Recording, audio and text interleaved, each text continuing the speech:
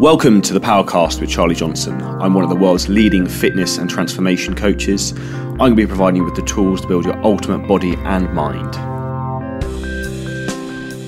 Absolute pleasure today to have Emma on the podcast. So thank you very much, aka ESG Fitness from the world of Instagram, as most people tend to know people from their Instagram URLs. How are you? I am very well. Thank you for having me on the podcast. Absolute pleasure. Now, for anyone who doesn't know anything about you initially, Emma, who are you? What do you do? Where are you from? I'm Emma, or ESG Fitness. I am primarily an online personal trainer, run, I guess, quite a similar business to yourself with a slightly different niche, I think. Or from what I've seen, mostly men getting absolutely shredded. Mine's mostly women getting into shape, understanding a bit more about nutrition. Again, similar to you, I really focus on the educational side so that people understand the process. And I guess like in a nutshell, that's what I do. Awesome. And whereabouts are you based? I am, strangely, people are always surprised by this, based in Dundee. And every time I say that, people are like, why? And I'm like, it's actually really nice here.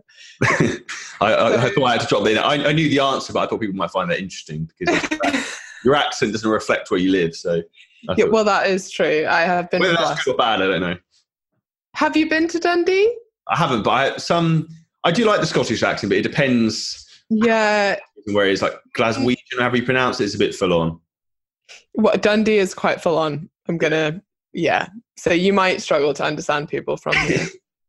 Cool. So we're going to go through some topics today. Obviously, Emma has a very strong client base of females and specialises quite heavily in that base, which is why part of the reason I wanted to discuss today with you is one of the points was why men need to train like women and why women need to train like men. And part of the reason sort of brought this to mind, I had the pleasure of training one of my clients who's prepping for a photo shoot in December, Holly, yesterday.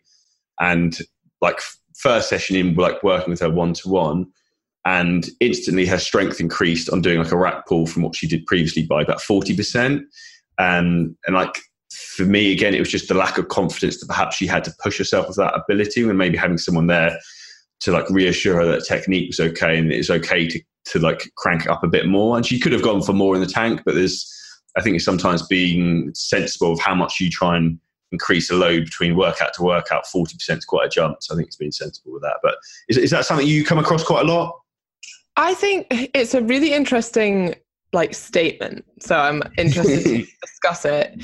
And I guess what you really mean by women should train like men should train like women. I think obviously we're completely stereotyping people here. There will be women that train way harder than men, and there'll be men that train way harder than women.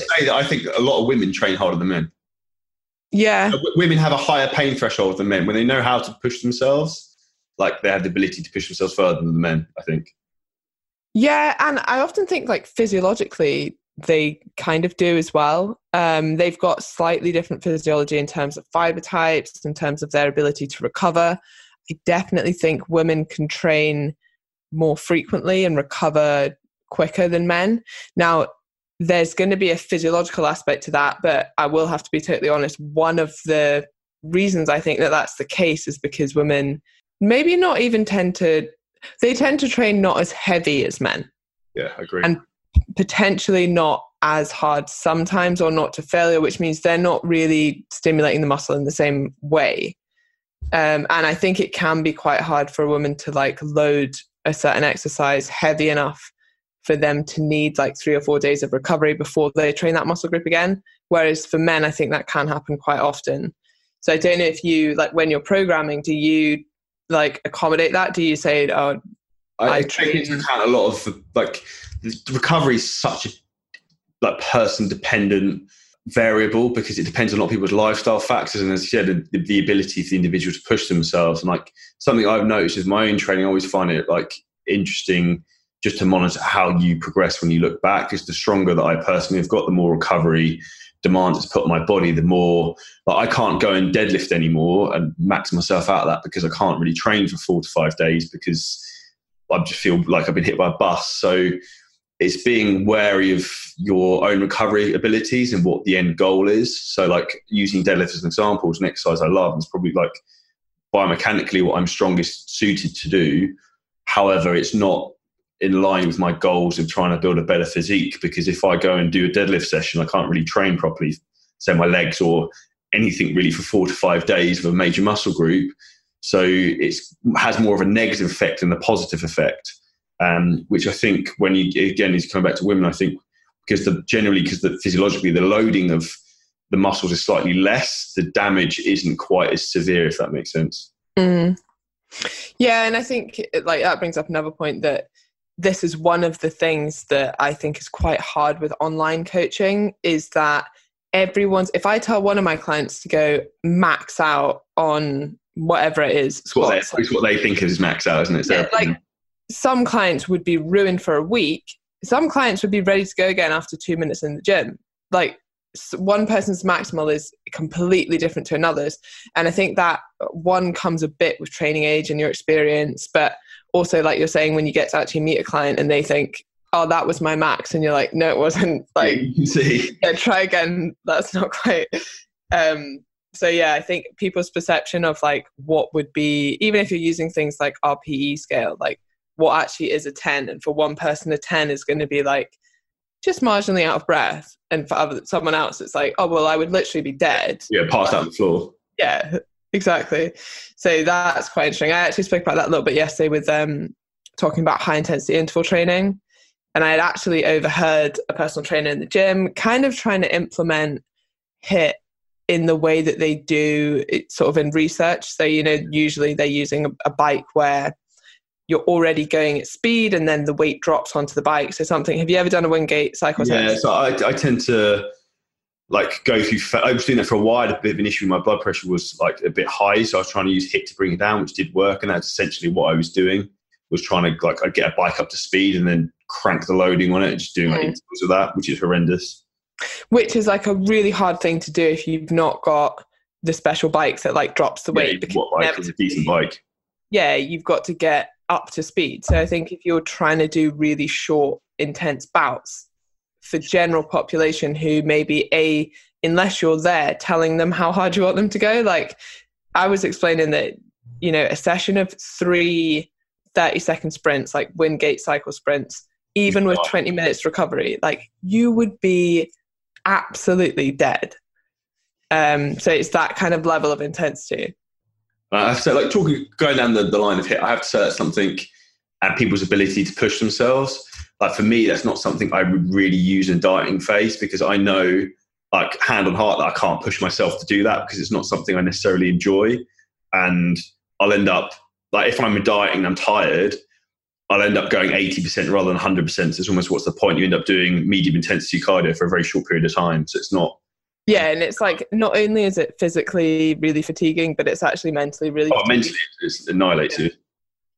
So that's interesting. And then I think like kind of what we were discussing, like what you can recover from, but it brings up the question of like volume versus intensity when it comes to, volume versus like frequency when it comes to training. And I don't know what your, like if muscle mass is the sole goal, and obviously we know from research that volume is the key there, but I think frequency of training is also really important. So if you're stimulating that muscle more frequently. I agree. And I'm a big fan of more probably for smaller body parts, higher frequency training. But I think the analogy of training one body, like if you're only, say for example, you're doing a traditional bro split that most people do where you train your body part once a week.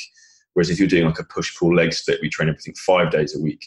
Over a month, then you're going to get in an extra 4 sessions, I think, on each body part, which accumulate that over a year. That's a huge amount of extra opportunities where you can break down a muscle, get it to repair, break down a muscle, get it to repair. And it's another window of opportunity for your body to try and adapt and improve rather than just once a week. Your body doesn't know what day of the week it is and doesn't stick by a calendar, so it doesn't really make any difference in that respect. I think I can understand why people go to that doing set body parts on certain days, because it fits into people's schedules with work and life.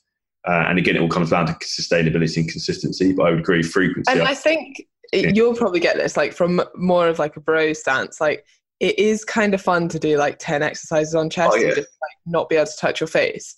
But the thing is, you probably saturated your muscles response to that exercise at about like 4 exercises in. And the rest is just like, oh yeah, but having a pump is fun. And actually getting that fatigue, just like you kind of feel like you've done more. But if your muscle could recover further from that is probably not the case. Like I think we forget about, it's not just the training that we do, but we have to recover from that training.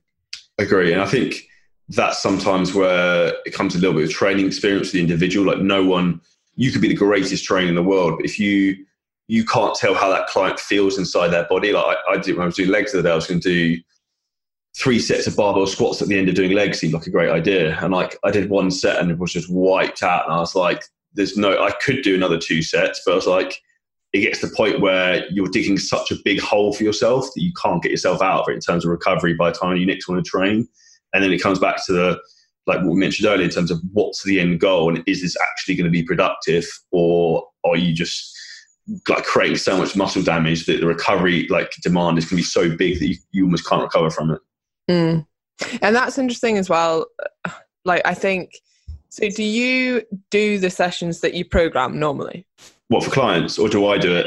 Not basically I like to guinea pig everything myself. So yeah, it's one of those things you can look at a workout on paper and I'm like, that looks like a piece of piss.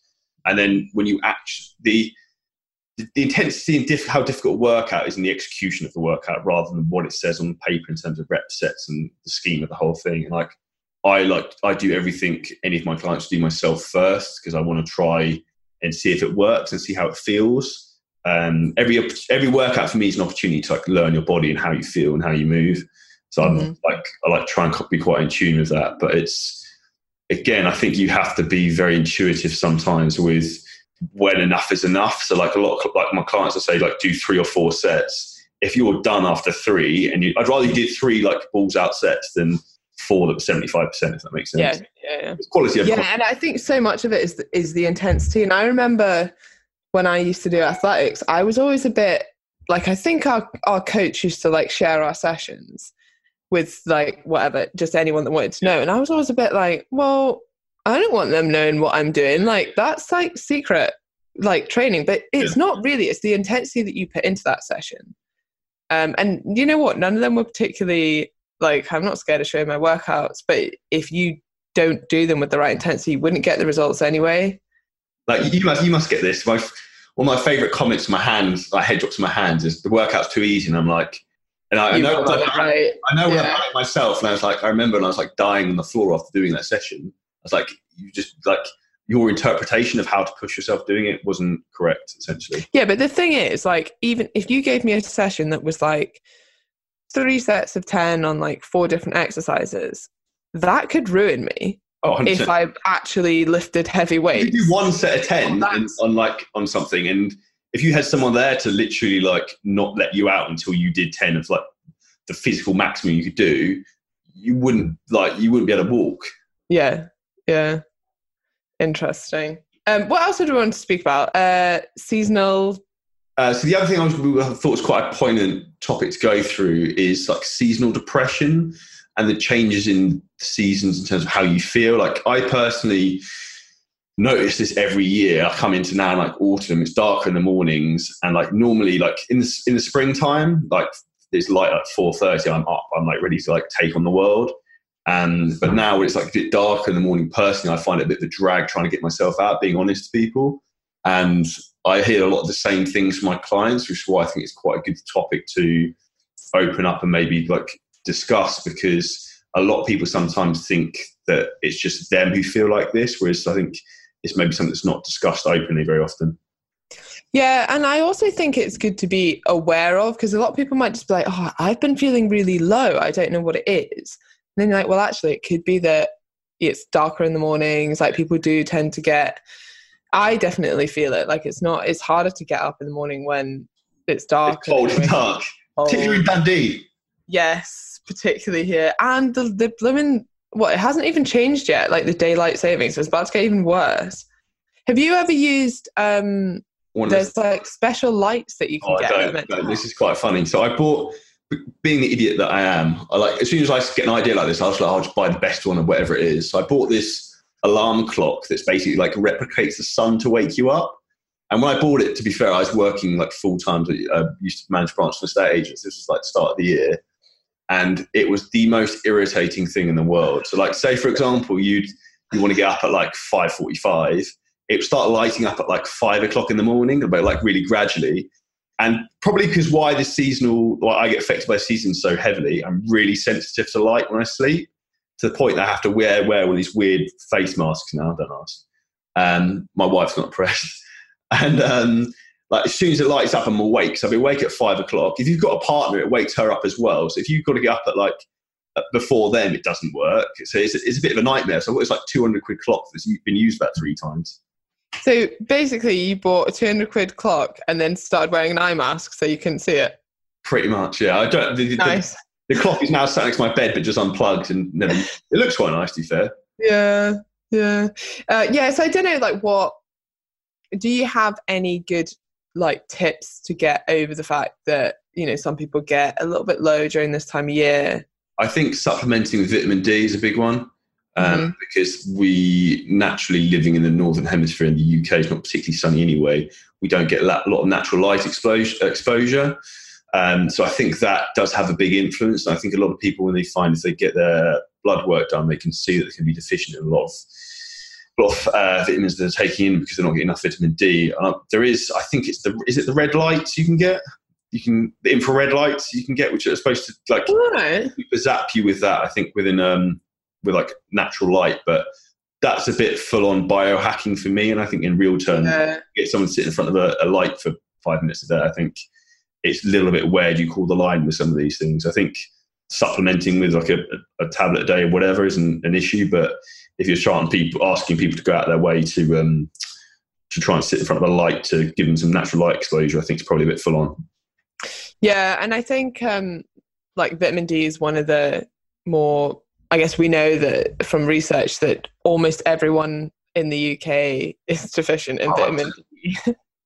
So I guess supplementing that is a good way to go. And I think it does, like, in an ideal world, you'd get it from sunlight. And I think it's much more easy for your body to take that in and actually utilize it than, I'm sure there was some research showing that supplementing wasn't like as beneficial, obviously, but it's like what we've got and what's readily available, and kind of what you're saying, like it fits into people's lives. It's quite an easy add-on.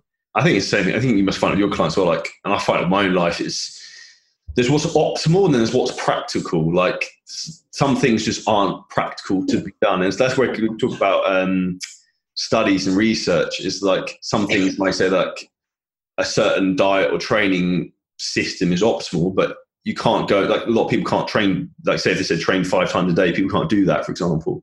So it's trying to find what fits in with the Western lifestyle optimally. Yeah, and what people can stick to is, I guess, the most obvious one in fitness I see is, you should be, if you wanted to maximally stimulate muscle protein synthesis as often as possible, that would be like every 2 hours. So you'd eat like 25 grams of protein every 2 hours. It's not practical for anyone to do that.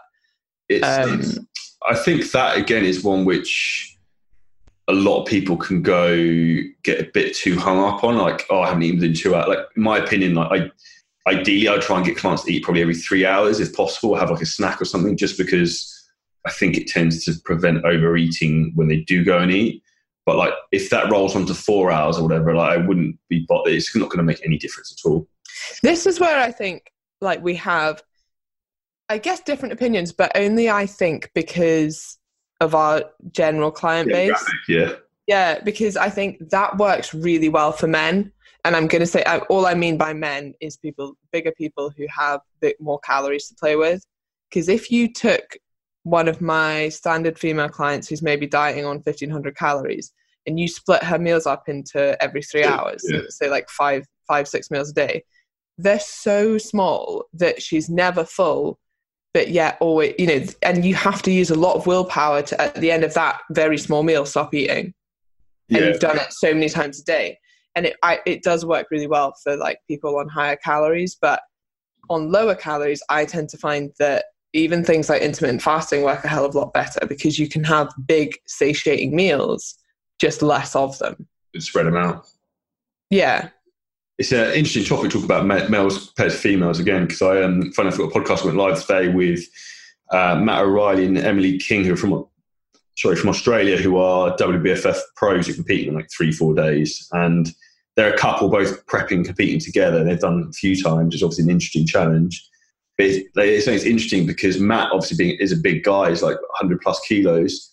He literally suffers really badly being with hunger and like can't go without eating. Whereas like Emily, for example, doesn't have the same issue, being a slightly smaller female. Like I think men just generally suffer more, I think, from hunger, maybe from having a larger frame and more maybe demands for muscle mass. I don't know if that's more like I'm not quite sure what drives. I guess it's just physiological influence. Well, it's interesting because obviously I more hear this from like the other side. They're like, oh, my boyfriend's complaining that he's dieting on like 2,500 calories when I've never eaten that much in my life. Like that's like, that would be me like bulking and then some.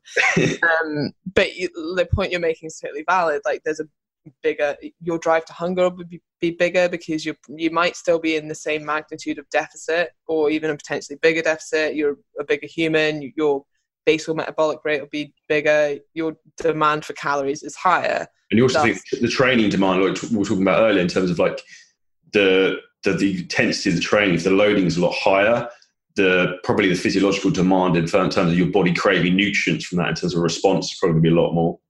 Mm-hmm. Yeah, and then I guess I hear it again from the other side of like with more flexible dieting or people that are taking that approach, it'd be, like you could quite easily, even like a couple of days before a shoot, go out for an Nando's or like, take your girlfriend or your wife out for dinner. Whereas as a female, that's like potentially half my calorie allowance for the day.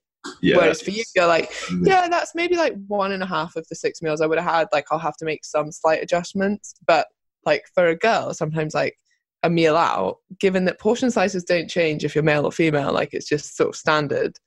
And I know you don't have to eat anything. Like if it's on the plate that's getting eaten, let's be honest. Like realistically, you've paid for it, it's on the plate, it's getting eaten.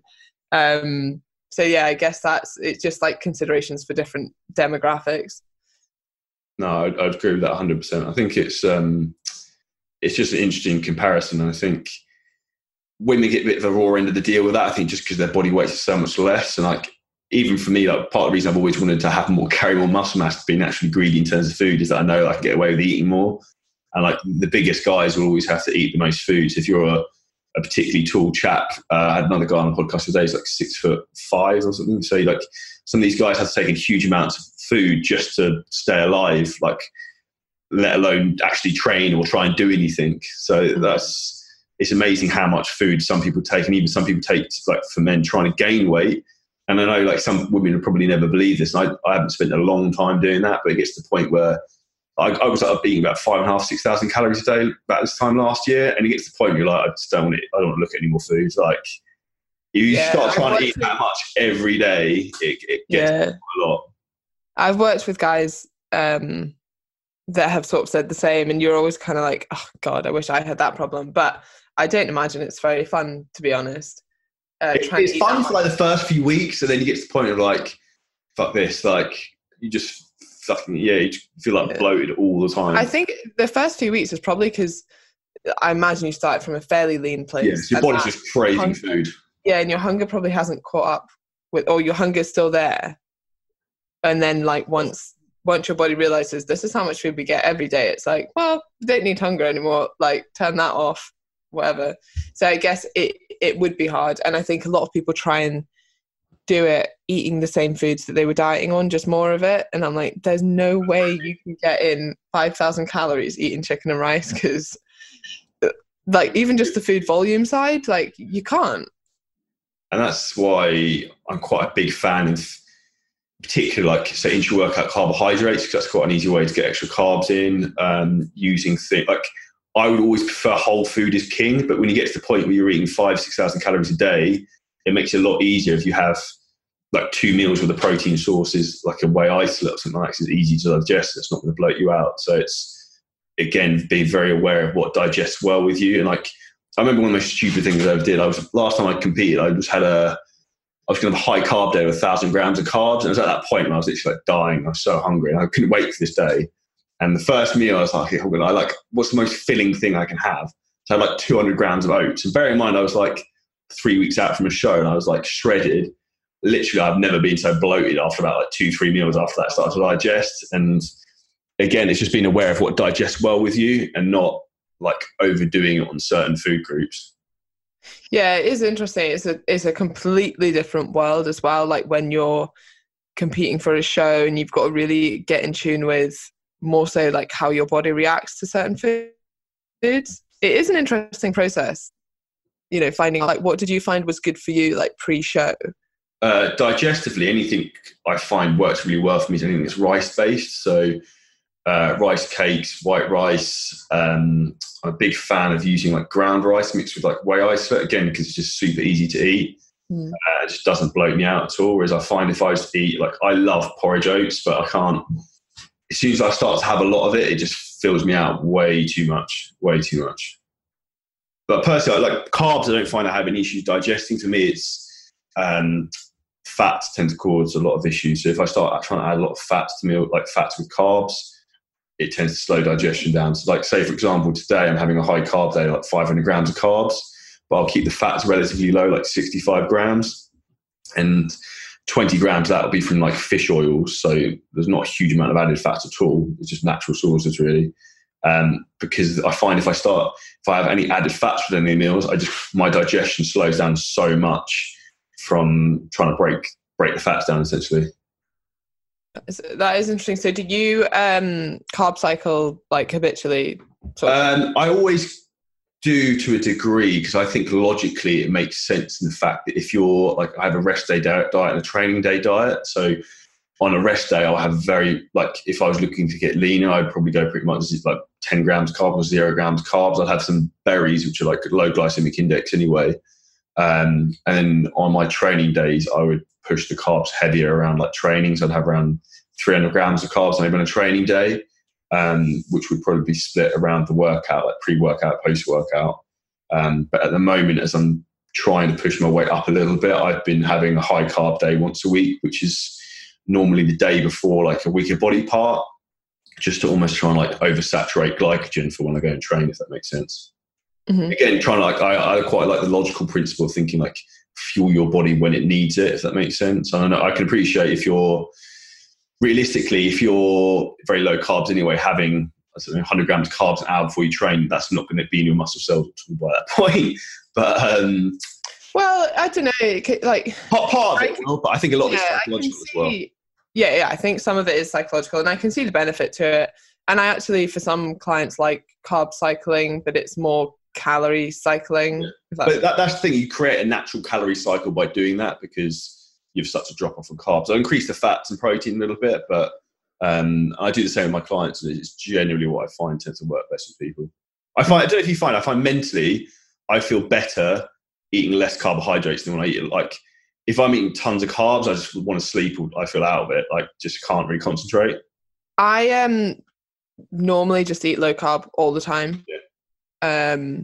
I find that, I'm way more focused. I find it really easy. I didn't really count calories because I'm just sort of like at like a maintenance phase. Like I'm not looking to do anything in particular. And I find that's a really easy way to basically eat to my maintenance needs without having to track on MyFitnessPal, which is never something I've enjoyed doing. So I think for some people it can work really well, but I think there always needs to be the knowledge that like carbs aren't bad. You can have them if you want. It's just a tool that you could use, you know. I guess that's a big take-home point. I think a lot of people are very scared of certain food groups. It's like you should never eliminate one entire food group. Like you need to have protein, fats, carbohydrates. You can't just go like get rid of fats completely, because hormonally it causes a shitstorm. And like, although there's a lot of research to say for like overall health, which I probably agree with, like a ketogenic diet is probably the most healthy diet you can have within reason. But I think in practical terms, that again isn't going to happen, because nearly like most of the foods we have now have carbohydrates with them. And I think a lot of people, if you said to me, you can never eat carbohydrate again, would probably very much struggle. Yeah. That'd be like my worst nightmare. It's very unrealistic, and I actually don't think ketogenic diets are healthy. I think that they limit way too much, like quote unquote good food. So if you're on a ketogenic diet, you can't really eat that much fruit. You can't eat that much veg. You can't have any whole grains. Like, and all these things have been like independently shown to improve your health on various markers, including like overall mortality. So I don't think limiting in that, like to that extreme. But the thing is, what tends to happen in research, you're like, oh, this is really interesting. And then it's like, actually, moderation is probably going to be the answer. That's always the answer to everything. Yeah, it's like, oh, that's not exciting. Like, people like extremes. Yeah, and exactly. you know what? It's kind of easier to stick to something like a really low carb diet or like a ketogenic diet, because, and I read this quote yesterday actually, and it resonated with me so much. And it said 98% is harder than 100% in terms of commitment. So let's say you've fully committed to a ketogenic diet. That means you just don't eat carbohydrates. That's all or nothing thing, isn't it? Yeah. And also, like, the point with that is that you made that choice once. So you're saying, I'm going to go on a ketogenic diet. I make that choice once. I don't make that choice now every time I eat something. I don't even think, like, I'm just hypothetically doing this. I am not on a ketogenic diet. This is what you do. It's not a choice. But you don't have to make that choice for every meal. And for me, I was thinking, oh, that's one of the reasons probably why vegans and vegetarians are so good at sticking to their diet. Do you think a vegetarian every single meal makes the choice to be a vegetarian? They don't. They made that choice potentially years ago, and they don't have to make it again and again. That means it's not like using up their willpower. It's just a one choice they've gone 100% in. And that's a good example. Like, I think it'd be way harder to be 98% vegetarian, and now and again when you feel like it, have a little bit of something, then just be like, no, I'm 100% vegetarian. I don't eat animal products. Done. I'd never have to make that decision again. I 100% agree with that. That's, you just don't have to think about it then. It's the same thing for me. Like, I would enjoy it, but I would never go, like, I go into the petrol station. I look at the chocolate, but I don't really look at it. Like, I would never think about picking up a chocolate bar and buying it. Like, that would just never even like cross into my brain. Do you know what I mean? It's like when, before, I don't know, like when a sort of behavior turns into a habit, isn't it? Yeah. You don't have to make those like conscious efforts. You don't even have to think about that anymore. Yeah. I guess like with you and with training as well, it's not like, oh, every day I have to force myself to do X, Y, or Z, or like to train. And you're like, no, I'm someone who exercises and enjoys the gym. It's not an effort to go.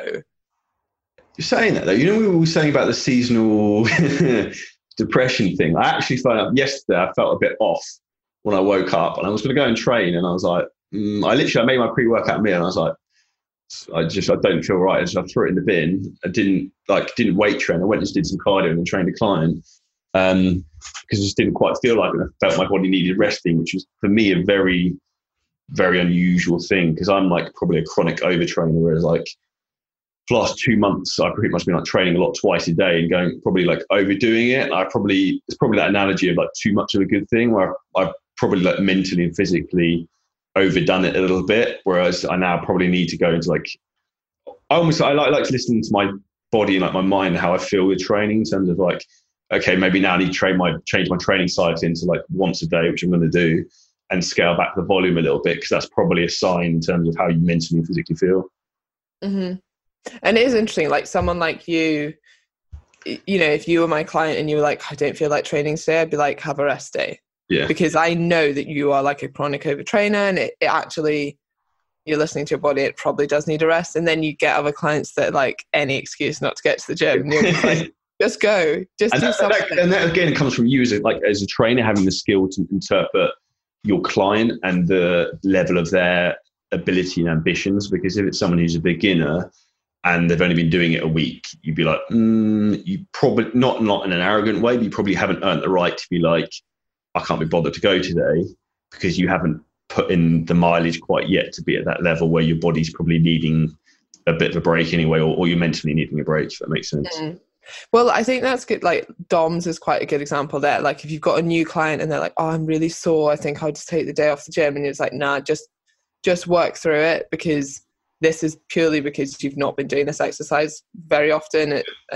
You know, but if you had a client who maybe haven't changed their training that much, but they're like, oh, I suddenly just feel really sore all the time. You're like, that's probably a sign you're not recovering. Let's take a day off the gym, or let's take a couple of days off the gym. So I guess like knowing where they are in that journey as well. Yeah, I 100% agree with that. That's one thing I think people need to be like, and if my clients are listening and if your clients are listening, be very open and aware with the feedback that you provide to us, because that makes our lives a lot easier to make more informed decisions on what's the best action to take for you the following week, because like all these little signs from your body will add up and make a difference in terms of what's the best like approach going forward. Mm-hmm. Right. So are you ready for... You got some questions. So let's have... Yeah. Okay. Just to I have give no idea the what listeners an intro. Yesterday I put... Oh yeah, these will be a surprise. So yesterday I put something up on Instagram and it was asking for fitness unpopular opinions. Okay, so I'll just fire them at you and we can discuss. Okay. Well, I don't really want to start with such a... Okay, here's one, which we've kind of touched on. Some of them are a little bit controversial, you know. Okay, first one isn't. So no pain, no gain. That came up twice. Probably the most stupid saying I've ever heard in my life. Yeah. The one thing I say is there's a difference between pain as in like someone stabbed you pain, and pain as in like you walked up 1,000 sets of stairs and your quads are burning. Like if your joints are hurting, you're in pain, for example, on your knee, whatever you're doing, stop and like try and work out why, or do another exercise.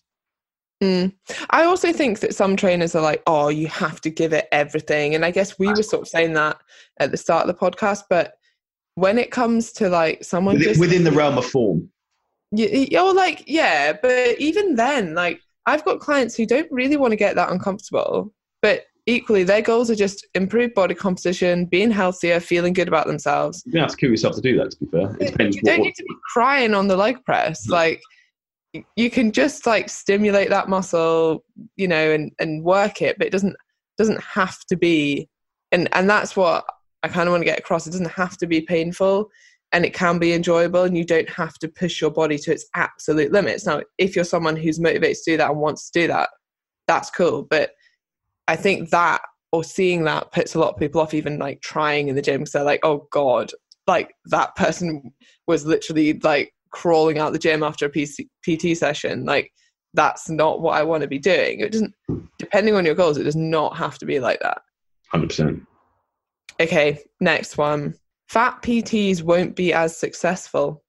Depends how clever they are with marketing themselves and how good they are at their job. Because ultimately, if they can market themselves and get client results, it doesn't matter what they look like within reason. But I'm a big advocate of leading by example. By the way you conduct and carry yourself will influence the success of your business, in my opinion.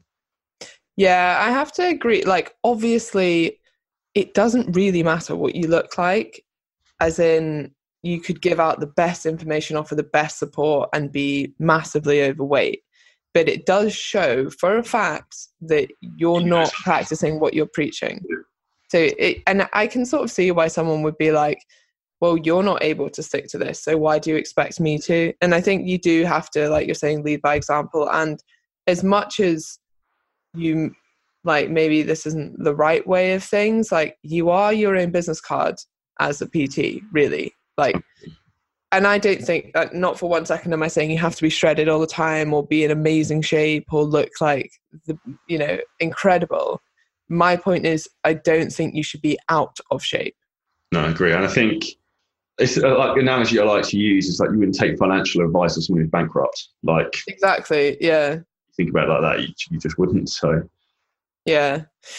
Okay. Next one. So this one is, men do care how much you can bench. No, that's like retarded. I don't even know how much. I can't remember the last time I flat bench pressed. That for me. My least favorite one is I can leg press, blah, blah, blah. I'm like, oh, what can you squat though? I don't even know. Like for me, I just don't really see the point of anything less than 5 reps unless you're a powerlifter. Yeah, yeah. Like if someone asks that question to me, then like I automatically know that they don't really know a lot about training, in my opinion. Okay, here's quite a good one. Taking steroids will make you get there quicker. No, because that's the icing on the cake of like someone who's looking to push themselves to an elite level. However, if your training and nutrition isn't correct, then you're not really going to get going where you want to do. Like tons of people will end up doing steroids and won't make any progress at all because their diet will be well off. They won't be training like correctly. And if someone's training technique's not correct and they're not actually putting tension through the muscle, then you can take all the drugs in the world you like, but nothing's going to happen. Well, okay, I'm going to disagree slightly. That you can sustain. Obviously, it takes hard work. No one is not saying that. And I actually think often people that do take steroids work even harder because they're that much more committed. Like, you're not generally, or you'd hope that someone who's not that committed wouldn't even consider. Yes, coasting on that. Yeah, so I'm not saying it doesn't take hard work, but there are, one study in particular to show that even if you do nothing, you will grow muscle mass if you take steroids.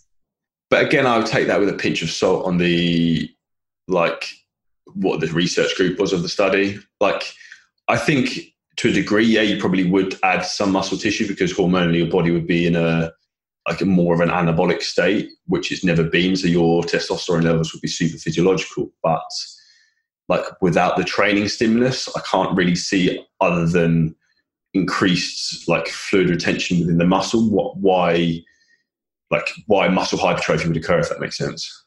Yeah, I mean, the study is interesting because it had 3 groups, and one group train and take steroids, and one group just take steroids and don't train. And unsurprisingly, the group that trained and took steroids built the most muscle mass.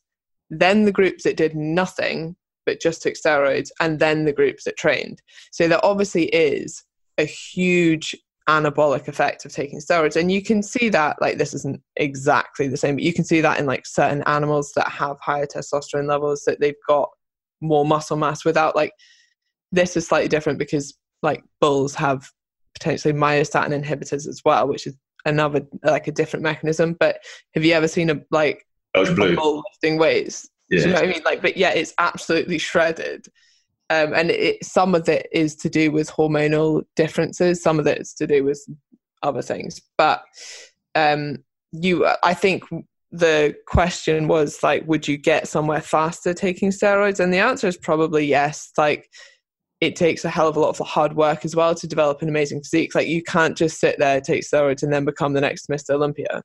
Oh, it doesn't work like that. It will. There's no sort of denying that if you did it right, or quote unquote right, you would get more results. There's no, like, it's not just like, there's no dispute about that. It's 100% proven in that aspect. It's guaranteed. Yeah.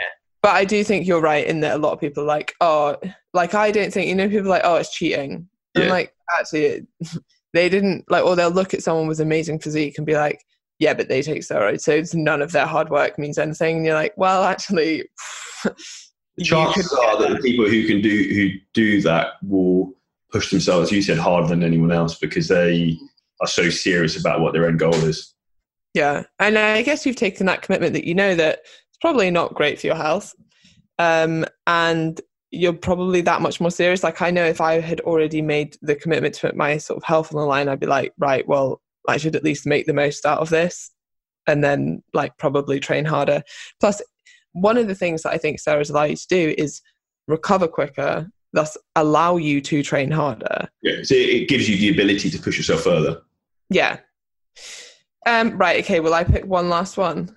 What's your biggest fitness unpopular opinion? Oh, in what respect? It's so hard on the spot, isn't it? Unpopular opinion. I don't think I've got any. I'm similar to you in terms of the keto diet. I think it's bullshit, and I just hate, like, it's just a marketing con. The other one that I get a little bit frustrated about at the moment, and I respect people who want to do it from an ethical point of view, is the big vegan plant-based movement, which again is becoming, in my opinion, a big marketing con where people are like, oh, look how much weight I've lost, look how jacked I am just eating plants. Whereas, like, you look at, like, say, for example, the American guy, Mike Rashid, he was like a heavyweight boxer, like, guy's jacked. He's like, oh yeah, I'm vegan. It's like, yeah, but you didn't build that physique. Yeah. Spinach, like, let's be serious. But let's be honest, that's every supplement company, any athlete. I agree, but it's that I find frustrating because then I have people come to me who want to like take that approach, which is great, but they then have unrealistic expectations about what that will do for them. And, like, in my opinion, why people tend to lose weight when they're on a vegan diet is not because they're eating plants, it's because they're just cutting out all the other shit that they were eating before because they can't eat a lot of it anymore. Yeah. Same things you were saying about 100% or the 98%. If once you've made that choice, if you can stick to it for a little period of time, then you will end up losing weight. Yeah, I think that's why rule-based dieting does tend to work so well. Although some people are like, oh, it's, you know, you don't have to go vegan to do this. You don't have to cut out carbs to do that. But it's like, yeah, but it's one rule that people can just quite easily be like, well, that's me, made that decision. Bam. I don't really need to think about anything else. Whereas flexible dieting can be a little bit too flexible for people. They're like, oh, I can eat anything. I just need to practice like basically portion control and self-control. And you're like, I'm a bit like that as well. Like as soon as I give myself a little bit of flexibility, I tend to start to take the piss a little bit, to be honest with you. So for me, I'd rather have a rigid diet where I just follow certain foods rather than be like, oh, yeah, let's try and get a Pop-Tart in here, there. And then like things tend to slide a little bit, if that makes sense. Yeah, I especially think that's true with people I've had that have done like prep. And I think you can do flexible dieting on prep. And I always promote like some aspect of flexibility, but especially as you get towards the end phases where you're tired, fatigued, where you're thinking a lot about food, you can end up spending like your whole day obsessing over whether you can fit a Pop-Tart in or, you know, what you might have within your macros for dinner. And it's like, do you know what? You need like that mental power is far better used in literally anything else. Like it's waste of time. And family, friends, whatever. So it's like, maybe during that stage of prep, you would want something a bit more structured, like more of a meal plan based thing where you don't think anymore. You're just like, yeah, this is what I eat, done. I've got brain power for other things. Yeah, robot mode. Yeah. Okay, I don't know what opinion you're going to have on this one, but we'll finish with this. What's the point of wearing makeup to the gym? It's pointless. Yeah, I see loads of people do it. If I've got an issue with people doing it, I think within reason, like, you see some girls, you're like, Jesus Christ, like this, it's like a photo shoot. You're like, you're walking down a catwalk and then they're not really training. You're like, oh, I see you're probably lurking around trying to find guys here or something. But you must see it a lot. But I have no issue with people doing it. And I think like a small amount's not a problem. But like, I don't really, it's not I don't know, it's just the pressures of social media in the world that everyone wants to look perfect all the time. So I haven't got an issue with anyone doing it. I don't have an issue with it at all, actually. And like even girls that want to just go to the gym and like... That's what they do. They're not hurting them. It's their life. I'm like, well, I'll do what I do. You do what you do. Like it doesn't affect me or hurt me in any way. And actually, if wearing makeup makes them feel more confident and makes them feel like they can go to the gym or whatever, like do what you want. And you know what? Sometimes you don't know as well. Like maybe some girls just come back from work and she can't be bothered to take her makeup off. Like it doesn't affect you, does it? So just sort of like, I'm just very much like each to their own. If it's not hurting anyone, then crack on. I agree. All right, we'll start to wrap up the podcast there. So thank you so much for today, Emma. It's been an absolute pleasure. So my pleasure. Some topics to discuss. So for anyone who doesn't know you, where can they find out some more information about you? You can find me on Instagram at ESG Fitness or www.esgfitness.co.uk and Facebook and all the other places. Awesome. So if anyone is listening, I'm going to give away a free place in my next Shred 8 program that starts 21st of October. So if you can just tag myself and Emma in one of your stories listening to the podcast, and I'll choose a winner the day after the podcast goes out. So absolute pleasure, awesome. Emma. So I hope you have a great day and we'll catch up soon. Thank you.